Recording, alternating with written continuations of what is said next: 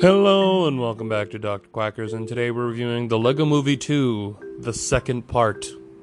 Like the last review I did, when it comes to sequels, you only have one question. Is this movie necessary? I would say yes. Due to how they ended the first one, the way it was written, it was definitely designed for two parts, and it easily transitions to both, and I'm kind of glad I got a second part. I really liked the first movie. I'd seen that one before. It had been a long time since I watched it, but I hadn't seen this one before, so I was like, man, I hope this sequel doesn't suck. And it didn't. Thank fucking God. It's, I was really, I really hope Phil Lord and Christopher Miller come back for it, because I didn't know if they were involved with the second part, because I really like them, because usually their quality of film is always awesome. In fact, this one is written by Phil Lord and Christopher Miller, thank God. But this one was directed by Mike Mitchell instead of them. They also produced it.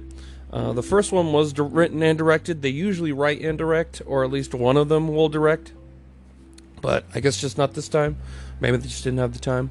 The movie starts off right where the first one ended. Instead of the father and son dynamic of which the first one discussed, this movie uses the relationship between the brother and the sister. So this movie takes place mainly actually with the sister, where only certain parts take part where the brother's the narrator of the story. So I think it works pretty well. I think it's a little interesting thing, and especially the way that the movie starts and the way it ends. It's a decent twist. I kind of saw some of the twist villain. They have one, and I think it's a good twist villain. Surprisingly, because usually twist villains lately fucking blow, and they're always able to, you can see it from a mile away. But I kind of like it. They play with tropes around with time travel, and obviously the twist villain, and one of my favorite jokes in the movie is actually there's a character that sings "I'm not the bad guy" song, but it's over the top that I'm super evil, but it actually isn't. I'm not actually a bad guy, and the joke is I'm sorry, I'm just crappy at communicating. So it's still things like that I really enjoy.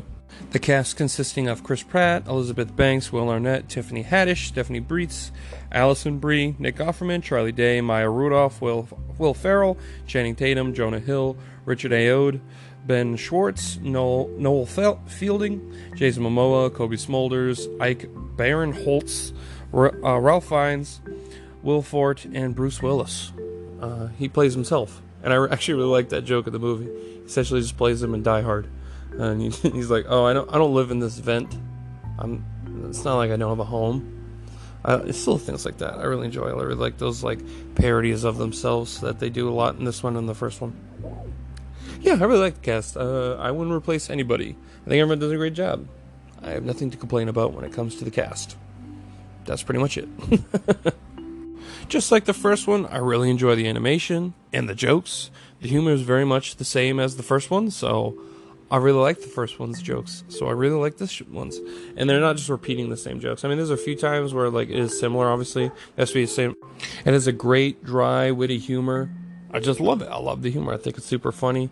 They have all kinds of jokes. I really like the jokes where they do twists on on storytelling and the way they and other pop culture references, because obviously they have Lego characters with pop culture references, so it's super funny. I like how they replaced Jason Momoa's Aquaman with the classic Aquaman in this one. And then when all the superheroes get taken and they're missing, they're like, we only have the original Aquaman left. What do we gotta fucking do? So I like that kind of stuff.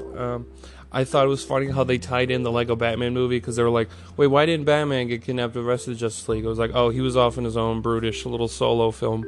So I thought that was funny. I like the way they continue it. I still really enjoyed the way they use Batman. I think it's one of the best uses of a parody of Batman. And honestly, probably is my favorite parody of Batman. I can't really think of another one where I was like, that's good, I like this. Now, I will say, one of the things I can give a critique for this movie is that it does repeat some of the same things as the first one, in terms of the story itself, the way that the arcs of the characters, and the way that they it's essentially the same story in a way, but instead of the son trying to connect with his father, it's the younger sister trying to connect with her older brother.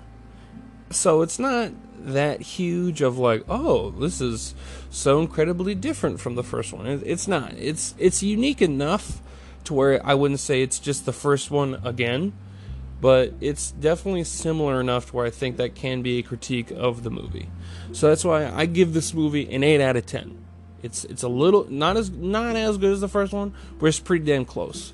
And if this is like the lowest point for Phil Lord and Christopher Miller, then have them write a whole lot more, because if this is their weakest outing, I don't know what to tell you. Then I'd like to see everything. I've pretty much seen everything they've done, but still, like, give them more money, studios.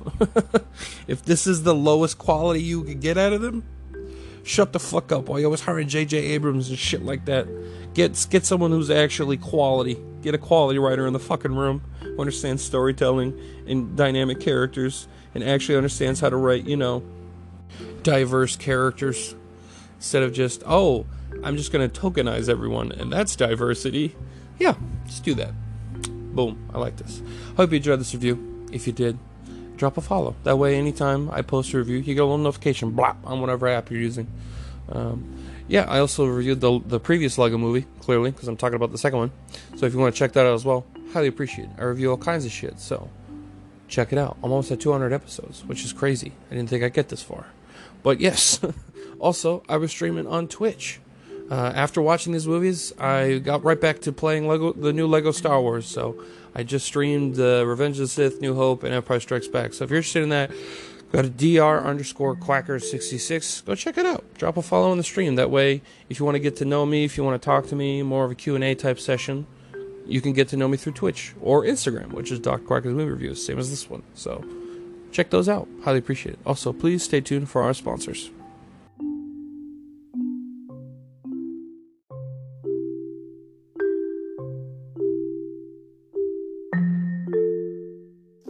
Let's face it, we all drop hundreds of dollars on shit that hasn't done much good. When was the last time you spent just $225 and you actually profoundly changed your life? Answer, most likely never. Well, if you want your chance, here it is. If you are out of shape and have said more times you can count, I need to do something about this. This is opportunity knocking. You have approximately 3,640 weeks in your lifetime. 16 spent wisely can make whatever you have left better than you could have imagined. Get in or back in shape with expert guidance from a certified and experienced professional trainer. No crash diets, no bullshit, just results. Visit www.vikingfitnessnh.com, mention Dr. Quackers, and get 10% off your custom fitness plan. Again, that's www.vikingfitnessnh.com. Thank you.